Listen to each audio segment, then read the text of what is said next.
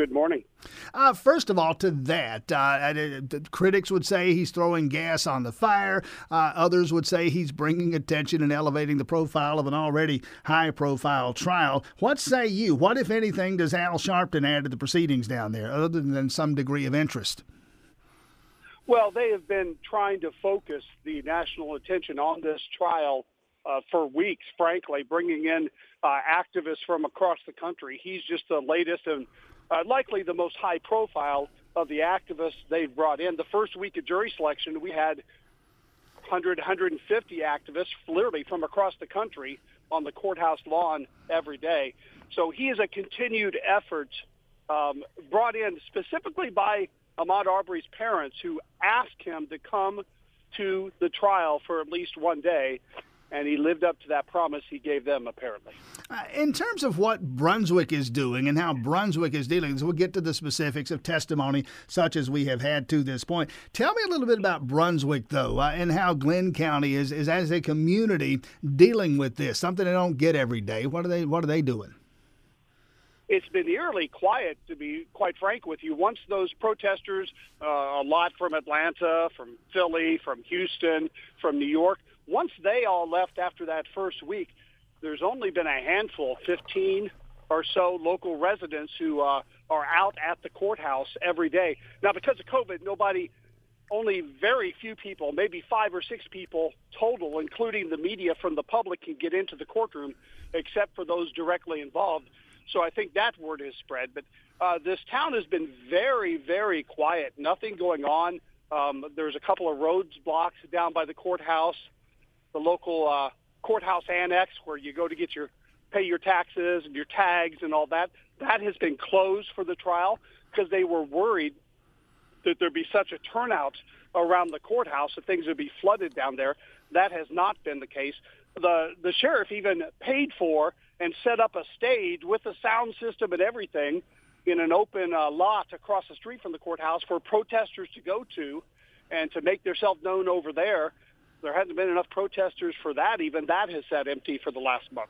All right, Tony Thomas, Channel 2 Action News, covering the proceedings down there in Brunswick. I mentioned this earlier. You're never going to read far into any story about this trial, at least to this point, without tripping over that part about the jury and the jury composition. Al Sharpton made note of it there. The response to that and the impact that and this calls for speculation, obviously, the impact it could have on the trial, the impact it could have on a verdict, and what happens after a verdict. Yeah, it could. And the biggest impact may be after that verdict, whichever way it goes.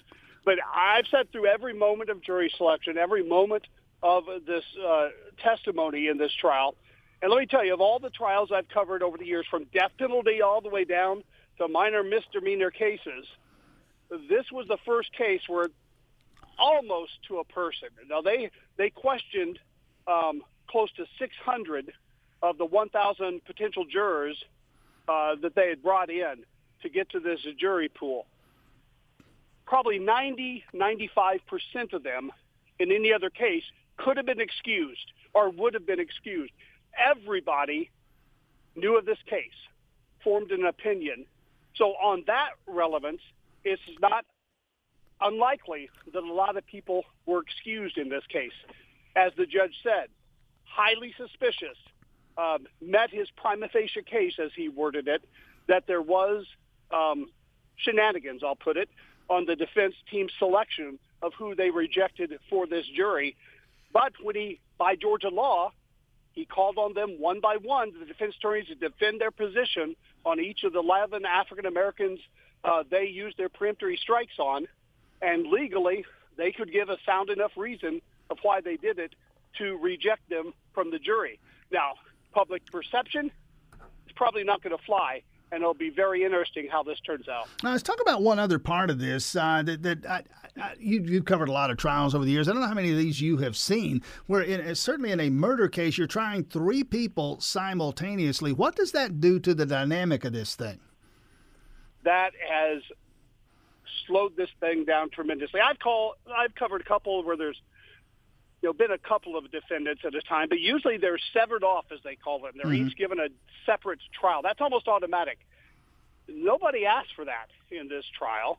So they're all three there, which on the basic rudimentary level, Tim, you've got, if one witness is called up, you got the prosecution that questions him, and then you got three sets of lawyers that come in and question them, and then they all get another round if they have any more questions. One witness, which would normally be really quick on the stand, takes forever. And then if one lawyer has an objection, maybe two or three lawyers have an objection. They may not be the same objection. It has just slowed things down tremendously. Yeah, you reported on it earlier this week. Ahmaud Arbery's mother griping about the pace of the testimony here. Yeah. The Arbery's think the defense team is doing this specifically and by a plan to kind of delay the trial, and they wonder if they're trying to get a hung jury by confusing the jury out of all this. No evidence directly of that, but that is their belief. This also has a very big impact on what evidence is being presented. Now, because of the Sixth Amendment, and every defendant has the right, if somebody comes in court and accuses you, Tim, of doing something wrong, you have the right under the Constitution to be able to confront them, to question them in court before you're convicted or tried of that crime. Well, if Roddy Bryant, when he interviewed with police on the body cams, and he said, oh, Greg McMichael or Travis McMichael did this, well, that can't be entered in court because we don't know if Roddy's going to testify. We don't know if Travis or Greg or their lawyers are going to be able to question Roddy about that. So normally, all the body cam videos, all the police interviews that are videotaped, in a normal trial, those would just be played for the jury. Here's what they said. In this trial, that can't happen. So you got the detectives up there reading transcripts of what some of the suspects said, specific lines from these transcripts, lines that don't impact the other defendants. It's very much impacting this trial and definitely slowing it down. Tony Thomas, Channel 2, covering this trial in Brunswick. Any, for lack of a better way to ask the question, any bombshell moments to this point in testimony, prosecution laying out its case now? Any bombshells yet? Not so far. Now, part of it, from my viewpoint, is I've been through almost all this evidence over the past few months, so I know what's coming for the most part. But the defense, give them credit. They have been able to poke holes in the fact that this was a coordinated attack. Prosecution has been able to definitely lay out that Ahmaud Arbery has never been accused in this instance of committing any crime. And that's the basis for the defense, that they thought he was committed a crime. They had a legitimate reason to believe he was doing it, and that's why they took out after him. Those are going to be the two key points as this trial comes down into its final runway of what the jury believes. Now, which quickly we think is going to be when? How much longer you think you have to deal with this? That is a good question. Last night, the judge told the lawyers he doesn't even want to talk about that yet. The lawyers in jury selection told the potential jurors they hoped, and that's the key word, hoped to have their part wrapped up by November 19th, which is the week from Friday, the Friday before Thanksgiving. That was well before jury selection took 2.5 weeks. Sure. So who knows for sure. I'll put it this way. A lot of the media down here is rebooking their hotels and their Airbnbs to past Thanksgiving. All right. Tony Thomas, Channel 2 Action News, covering this trial in Brunswick. Thanks for your time this morning. No problem.